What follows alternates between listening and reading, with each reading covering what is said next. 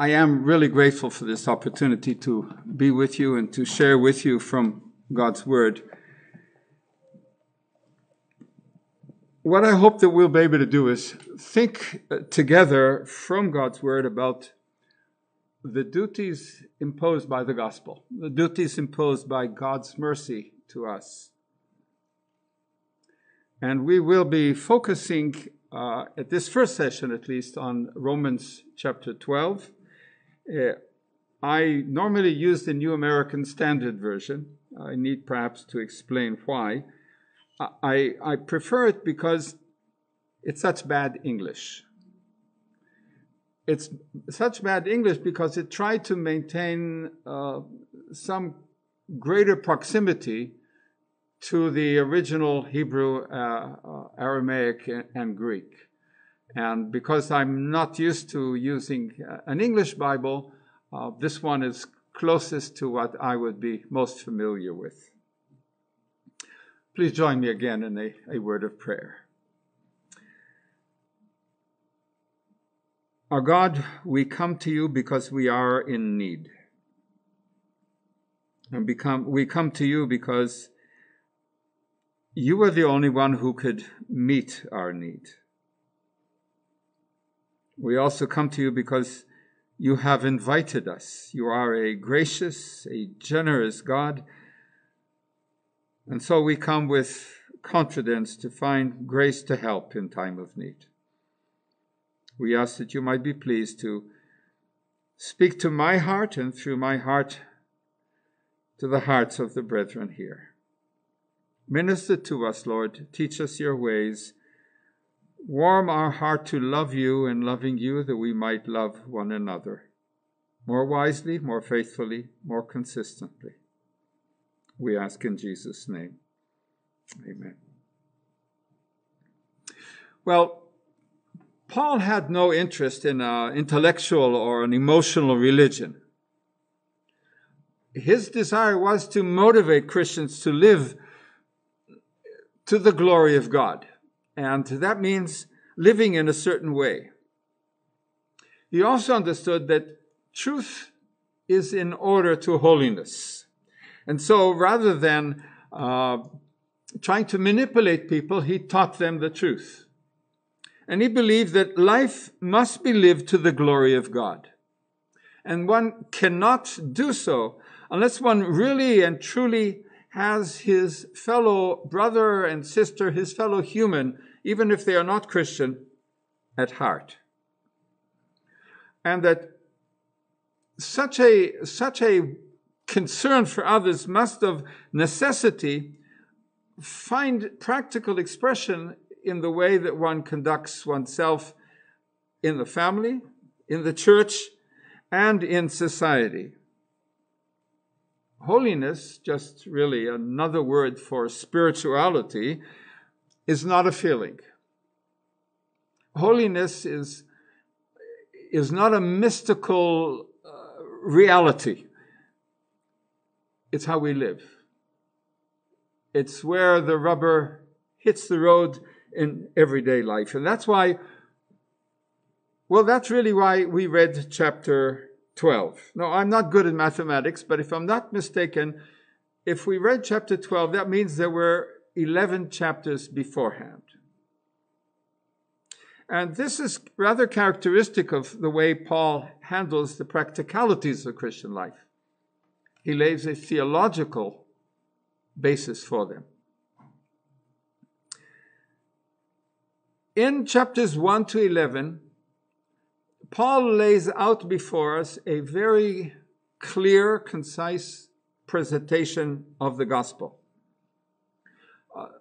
I'm sure you're familiar with Romans. So you will remember that in chapters 1 to 6, he lays out the principles of the gospel. He shows us that man is sinful and that he can do nothing to save himself, and that the only way of salvation is by grace, through faith in God and what he has done on our behalf by sending his Son into the world to be the Savior of the world. The Son became sin for us so that we might become do you remember the rest of the verse?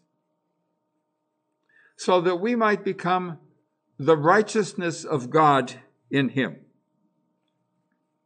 Now that's an important term in Paul's theology, and it is in ours, I hope. But it's also an important term in Paul's understanding of the Christian life, and it should be in ours as well.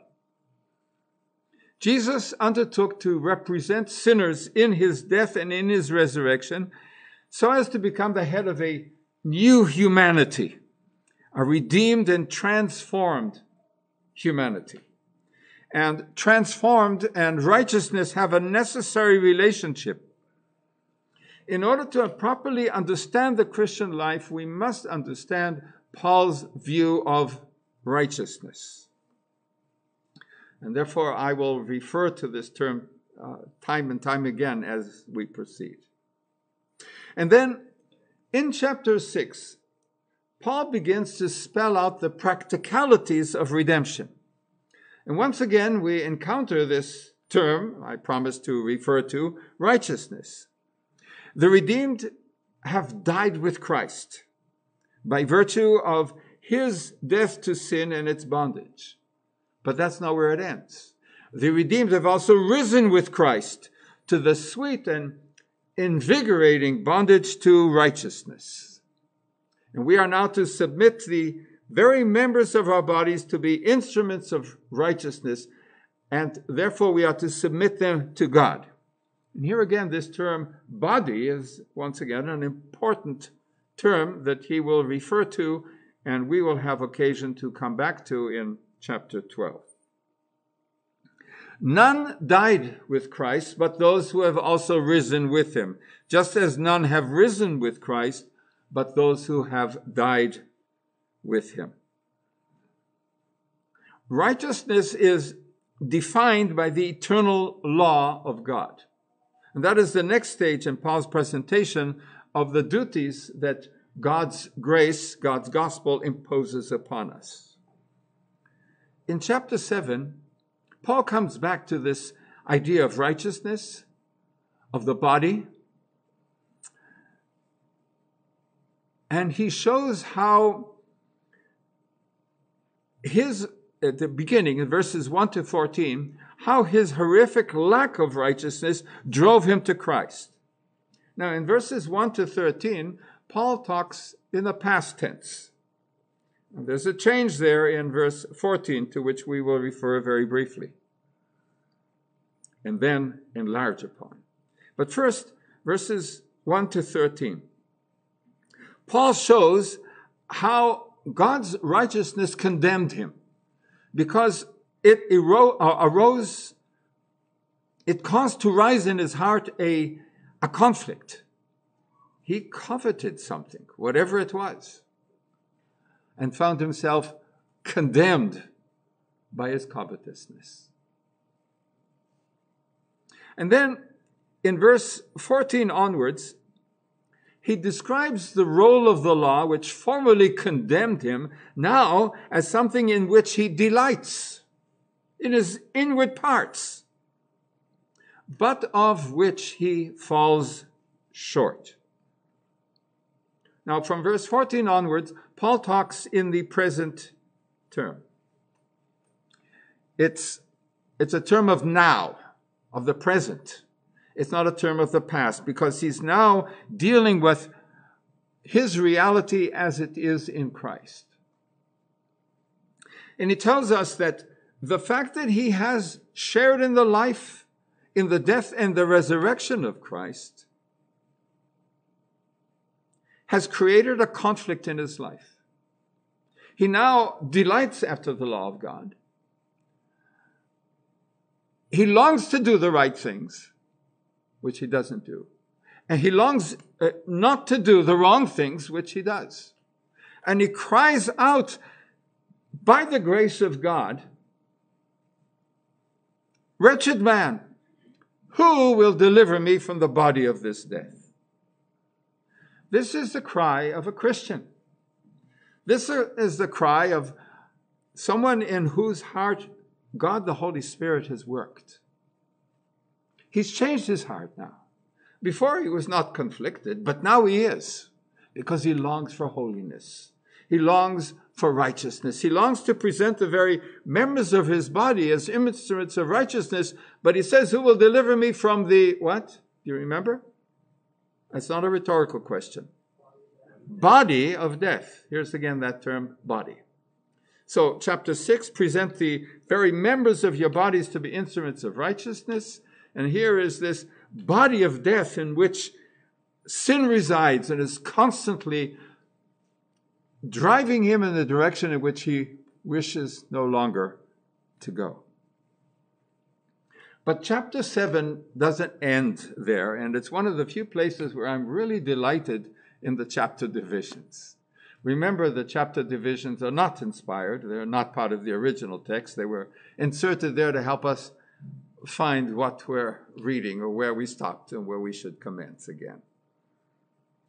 And so Paul cries out, who will deliver me? And immediately he answers, because he knows the answer.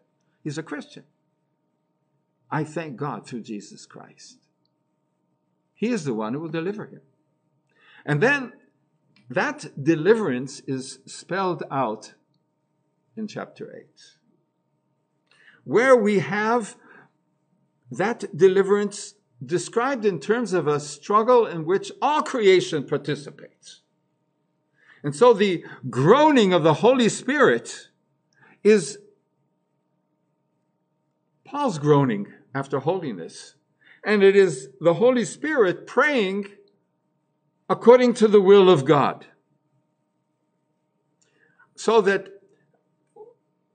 when Paul talks about God working all things together for good, he's not using the text as we often do, tearing it out of context and applying it to everything. Well, of course, there is a truth there. That's not the truth of that text. That text talks about the conflict that he describes in chapter 7, and which he continues to describe somewhat in chapter 8 when he says that the whole creation is groaning, awaiting the redemption, the adoption. And remember what he talks about when he says redemption? The redemption of what? Our bodies. There's the body again. These are points that we often don't notice, but they're important because they're the fabric out of which Paul's theology is woven. And so he's promising us that God will one day free us totally from this body of death. And meanwhile, we groan in hope. We suffer in hope as we struggle with our sins, hopefully more than we struggle with those of those around us. Now, here we come to chapters 9 to 11. What on earth are chapters 9 to 11 doing in this description of the gospel and the conflict of the Christian? Paul has not gone off on a tangent because he is so concerned for his people. No. He's taken Israel as an example of a Christian. And he's illustrating the faithful grace of God in the very teeth of sin. And so therefore he will say that God's gifts and calling are not subject to revision. So that we as Christians can be comforted because, think of it. Let me turn the tables around for a moment and say, if God would forsake us for our sins, obviously he'd forsake Israel for their sins. But if God has not forsaken Israel for their sins, why on earth will we think that because we have failed in Romans chapter 7, that he will forsake us? No, God is causing all things to work together for good, for those who love him. And now they're called according to his purpose. And what is his purpose? Let's go back for a moment to chapter 8. That we should be conformed to the image of his Son. Now, I can hardly think of a more unbelievable doctrine than that. Knowing my own heart. But that is God's purpose. And he told us at the end of chapter 8 that if God has purposed someone, he will bring them all the way to glory. That is, what is that glory? Conformable to the image of Christ. And so Paul tells us that God is true in Romans 9, 10, and 11, though every man is a liar. And that the day will come when he will turn ungodliness away from Jacob. In other words, he will work to save, to transform and save Israel. And so the day will come when God will work to totally transform us as well into the image of his Son. That's the point of chapters 9 to 11. It's not a eschatological tangent. It's an illustration of the amazing grace of God in the teeth of unworthiness. And here we come to our chapter at last, chapter 12. In most translations, not in the one we read, but in most translations, and certainly in the Greek, the opening word is therefore. What does therefore mean?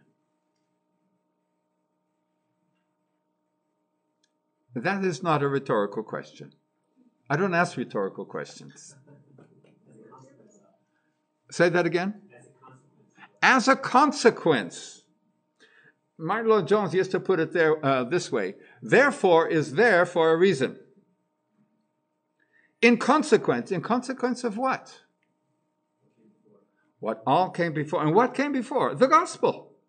The amazing grace of God, his kindness to us in spite of who we are, in spite of who we are not, in spite of what we do, in spite of what we do not do. Therefore what? I urge you, brethren, to, come on. Sorry, say that again. Present your what? Bodies. There's the word again. As a living sacrifice, wholly acceptable to God. In other words, how should we respond to the gospel? What are the duties that the gospel imposes upon us? What do the mercies of God demand of us? To submit our very bodies. Romans chapter 6. The members of your bodies as instruments of righteousness. Romans chapter 12. He's come back to the same topic. He's illustrated, he's talked about the duty, then he's talked about the conflict, and then he's given us the hope, the confidence that God will yet accomplish all that he intends to accomplish in us. And then in response to that, therefore I urge you, brethren, and that includes cisterns as well, to submit your bodies as a living sacrifice, holy and acceptable to God, because he says, this is your reasonable service. The word reasonable is actually, it's a difficult word to translate. It's logikon in Greek, from which we get the word logic or reason, if you wish. But it can also be translated your spiritual service.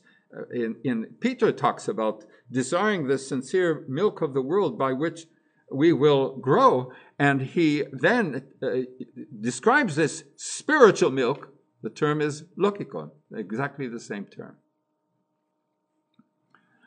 Now, what does it mean for us to submit our very bodies, the members of our bodies, as instruments of righteousness to God, as a living sacrifice, holy and acceptable to him?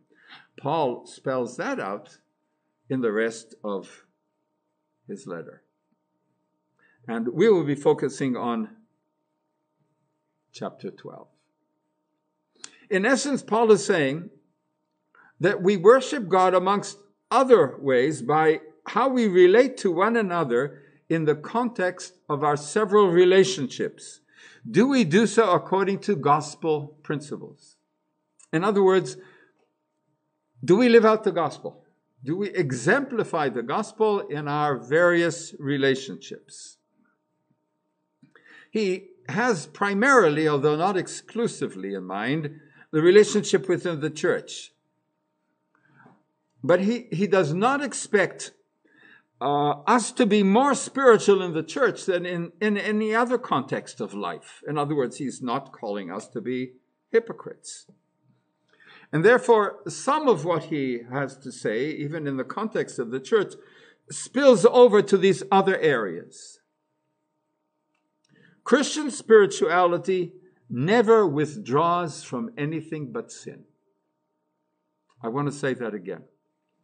Christian spirituality never withdraws from anything but sin. It does not withdraw from sinners because it recognizes that we are all sinners and that God has shown his faithful love to us in spite of the fact that we are sinners. None of us are better than the other. And that is why the whole idea of Christian separatism is contra-biblical. The refusal to engage in society in positive ways, the tendency to limit our contact with the world to criticism or evangelism and reactionary protest is not compatible with the gospel. In fact, it's counterproductive. It actually constitutes an abdication of our calling to present our bodies as living sacrifices wholly acceptable to God. It is a denial of the gospel. It is a denial of the message of grace. Always grace is undeserved. And always it must be faithfully extended as God faithfully extends it to us. Romans chapter 8, 9, 10, and 11. The righteousness to which the gospel calls us is gracious. It's kind. It's humble. It's generous. It's sacrificial. It's sincere. In short, it's Christ-like. It's never standoffish. It's never condescending. It's never arrogant or pedantic or peevish or self-serving or hypocritical. It projects Christ into society. And that is why spiritual and logical are so, or if you wish, spiritual and rational are so closely related. And so Paul has urged us by the mercies of God to submit our bodies as living sacrifices to God. First he says, don't be conformed by the world, but be transformed by the renewing of your mind. Now, the church today has largely forgotten those terms. Today, in a professed effort to try to influence the world, we've blurred the difference between ourselves and the world. Instead of daring to be different, we often ape the world in its forms in shaping our gospel and shaping our church life. So many pastors have become executives. Even our worship is impacted by the world's fads. There's often very little difference between how the world worships itself and how we profess to worship God. This ought not to be the case. But neither should we be so reactionary that we are thoughtlessly so.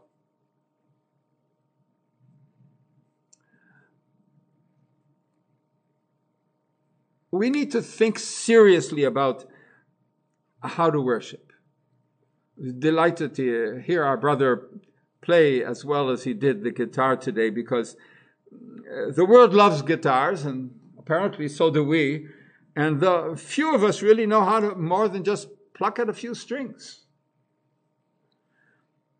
We have taken to informality in dress and in conduct as if our church services are not meant for the worship of the King of all kings and the beloved dread of all angels. Truth is no longer recognized to be an objective reality. Instead, well, your view is as good as mine, and mine is as bad as yours.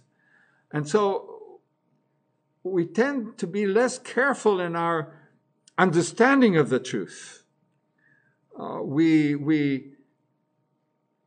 We're satisfied with a mere impression of a text rather than the actual content of the text, which is why we read Romans so many times and we don't notice these connective tissues that are so important for the understanding the text itself. On the one hand, we develop a distaste for authority, particularly if it comes from the government. On the other, we compensate with a kind of longing for authority that will absolve us of the need to study and to weigh reality and to come to responsible decisions ourselves. We want to be told how we should do things rather than encouraged to think through the issues. We either reject authority, except when we exert it. We popularize all kinds of other ways of life.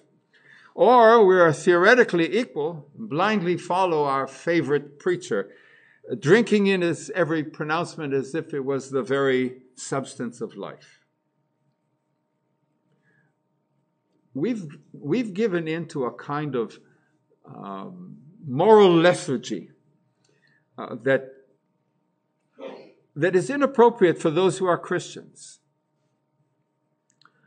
We cannot allow ourselves to do so because we are to present our bodies as living sacrifices to God, alive, alert.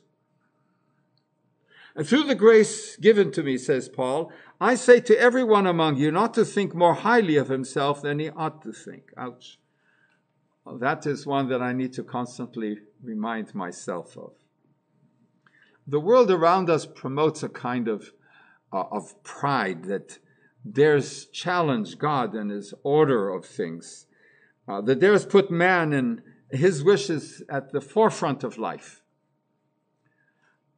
And that is often a temptation in church life, that we will endeavor to respond to the wishes of people rather than serve the glory of God, and therefore dare address the real needs of people.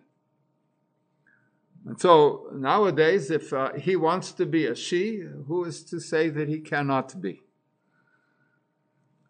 Doesn't matter what reality is. What matters is what man wants. And this is really the ultimate consequence of this kind of self-assertion. I'm just reading at the moment Alex de Tocqueville, I'm probably mispronouncing it, his Democracy in America. And he makes the point as well that once the wish of the people is divorced from the will of God, moral anarchy is the result. He wrote in 1840,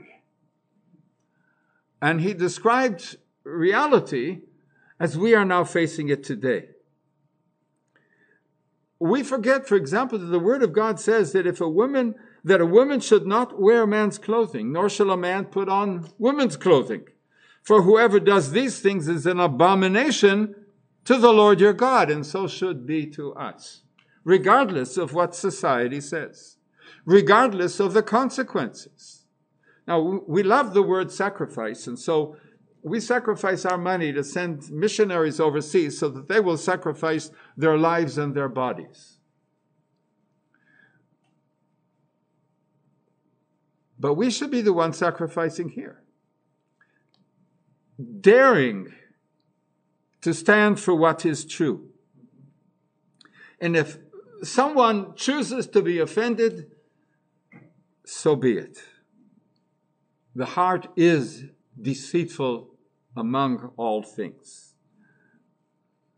We must not be affected by this mistaken view of reality, not be conformed by this world. But give me the name of a prominent Christian today who is noted for his humility. We have Christian celebrities, and they surround themselves by all kinds of means of aura.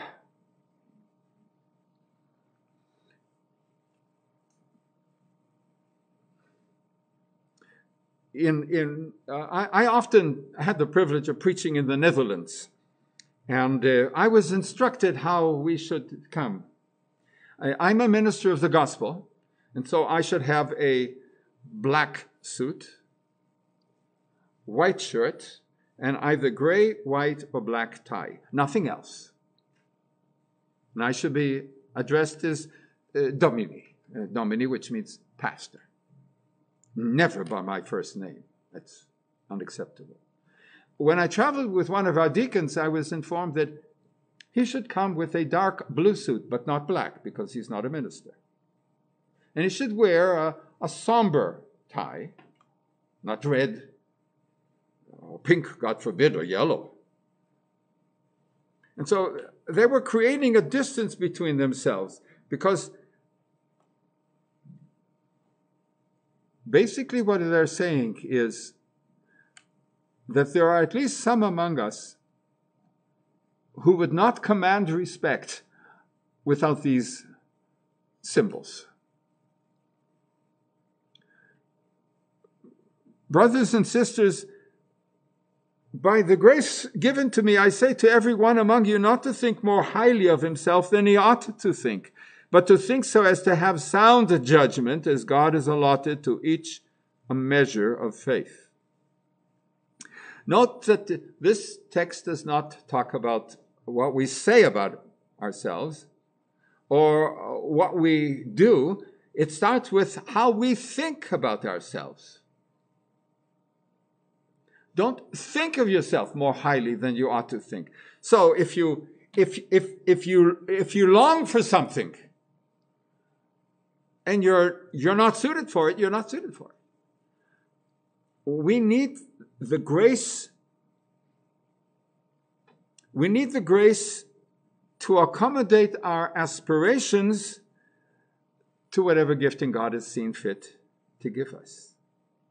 But that has the obverse side as well. If God has given you a gift, recognize it. Don't deny it. Don't act, I should not be called to this. You're not persuading anyone. You're certainly not persuading yourself. And you're sinning before God. God has given you a gift. Use it. Employ it. Thank God for every opportunity that he accords you to use the gifts that he gave you. That's why he gave them to you. Biblical faith is not belief in the validity of what we want to be true about ourselves or anything else. It involves the courage to face reality as God has chosen to shape it. How then ought we to think? Honestly, courageously, and humbly. In other words, righteously. Think right, according to the measure that God has set. That is spirituality. And the word ought to think means, or as he puts it, remember, he says, think of yourself soberly as you ought to think. Ought means that we are obliged, that it is a duty imposed upon us. And what obliges us? The gospel, the mercies of God. Because doing so is a practical aspect of presenting our bodies as living sacrifice, holy and acceptable to God. So we're not to feign humility, but to be sincere. Just as we are many parts in one body, and all the body parts do not have the same function, so we who are many are one body in Christ, and individually parts of one another. However, we who are many have gifts that differ according to the grace given to us. And each of us is to use them properly if prophecy, in proportion to one's faith. In service, in the act of serving, or the one who teaches in the act of teaching, or the one who exhorts in the work of exhortation, and the one who gives with generosity, the one who is in leadership with diligence, and the one who shows mercy with cheerfulness. So Paul reminds us that although we are many, that means we're also distinct from one another, we are still one body in Christ. Now, obviously, he's speaking here of church life. Once again, there is a measure of applicability both to family life and to society. He's telling us that we should recognize our gifts frankly and employ them. But he goes on to say that love must be free of hypocrisy. In other words, we should not engage, for example, in so-called friendship evangelism, which means I want to befriend you not because I like you or care for you, but because I'd like to add your scalp to my evangelistic belt. And once I come to the conclusion that I'm not going to make any progress evangelistically, I'm no longer interested in you. That's a corruption both of friendship and of evangelism. Love must be free of hypocrisy. In other words, the friendship that we offer must be the product of a real affection, a recognition of the fact that we share humanity. The gospel leaves no room for insincere and manipulative relationships of any kind. Our love must be honest. Leviticus 19 puts it this way: you shall not hate your brother in your heart, but you shall surely reprove him. So our love must be without hypocrisy. We must be sincere enough about our love to be willing sometime to risk friendships. Now, it doesn't mean we come with a club to hit someone over the head with it, but it does mean that we are not silent when we see a brother sin, but we come to him and we speak to him. And if he hears us, then we have won our brother. And if not, we don't give up. We don't say, well, he doesn't want to hear me, and I'd rather have peace in the church or in the family or in our relationship. But we know we take 2 or 3 others to go with us, and they hear him and they hear us, and then we discover that we were in the wrong, not he. Or that we were both in the wrong, which is most likely. And if that doesn't work, then you go to the church. This is what Jesus said. These are the commandments of the one who gave himself for love for us. Detest, says Paul, what is evil and cling to that which is good. It is a kind of love that dares distinguish between good and evil, truth and error. Be devoted to one another in brotherly love. Devotion here, of course, would mean an earnestness, a sincerity, a giving of ourselves to one another. Brotherly love would imply a kind of a personal involvement. We were talking this morning about the Seattle Freeze. The Seattle Freeze is not biblical. What is biblical is that we love one another and we care for each other and we're interested in each other and we pray for each other and we visit each other and we offer hospitality to one another and we assist each other in daily life. Paul goes on to say, give preference to one another in honor. It's part of sober thinking, is it not? An aspect of love that's void of hypocrisy and does not presume to more than God has seen fit to give us. He goes on in verses 13 to 16 to talk about contributing to the needs of the saints. And those needs are not only material. I mean, it's easy to write a check.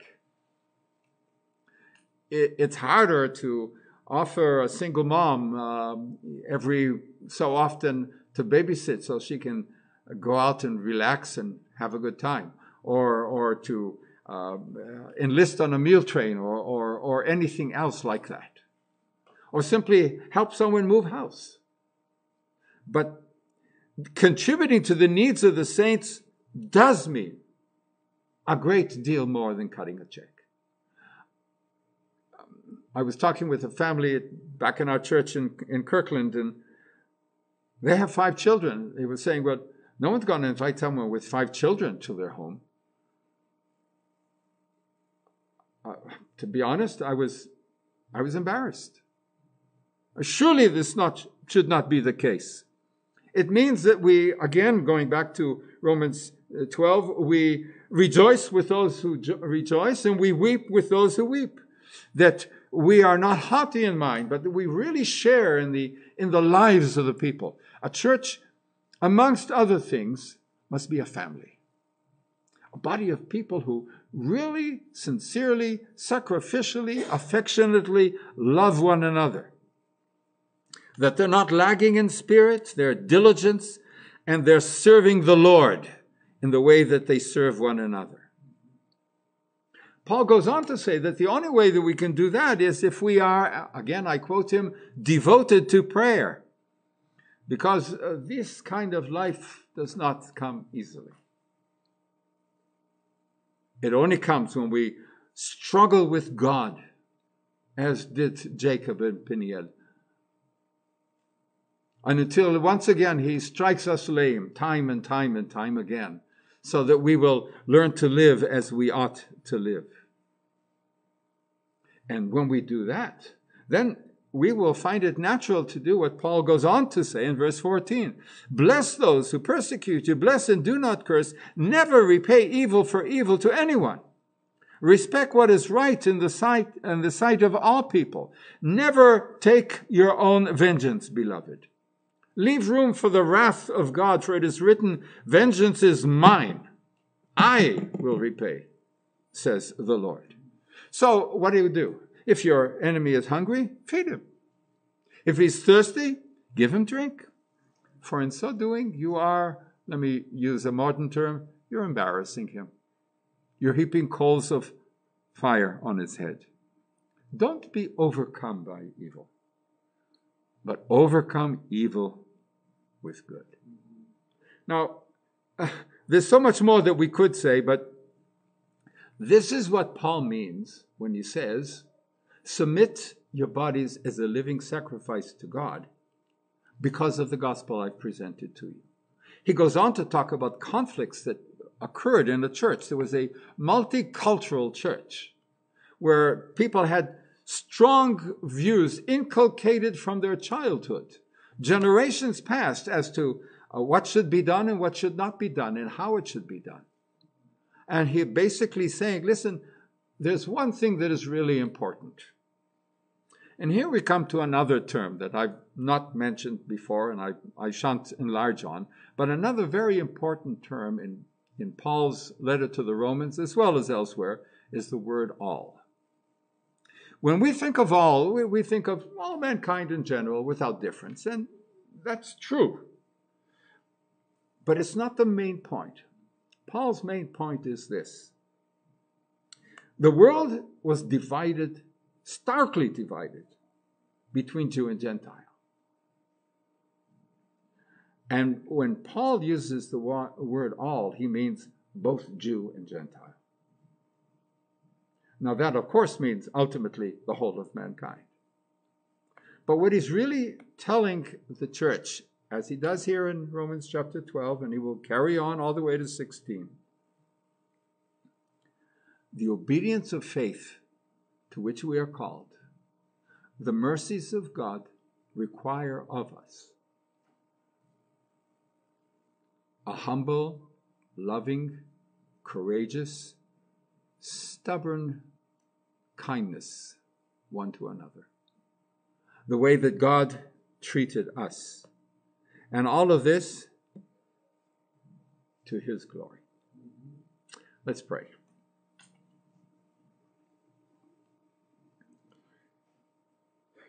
Eternal God, you've been kind to us beyond imagination. You've loved us. You've given us your Son in spite of our unworthiness. You sent your Spirit into our hearts. And you made us sons and daughters destined for glory, secured by your amazing faithfulness. What mercy. And by these mercies, you've called us to live sacrificially for you in the way, amongst other things, in the way that we treat one another. Help us to do so. We need to be more fully transformed, Lord.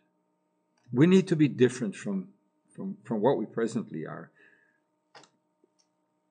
We plead with you, O God, for Christ's sake and for your own glory, transform us by constantly renewing the way we think, our minds, so that we understand the gospel in a new and in challenging ways. Apply the gospel to our understanding, Lord, and then to our wills and to our emotions. Change our priorities. Teach us to discern your good, perfect, and acceptable will, and to serve you as you wish to be served. You deserve far more than that, Lord. Glorify yourself through us, we pray, although we do not deserve to be used in such a way. May your will be done on earth, in us, as it is in heaven. We plead with you in Jesus' name. Amen.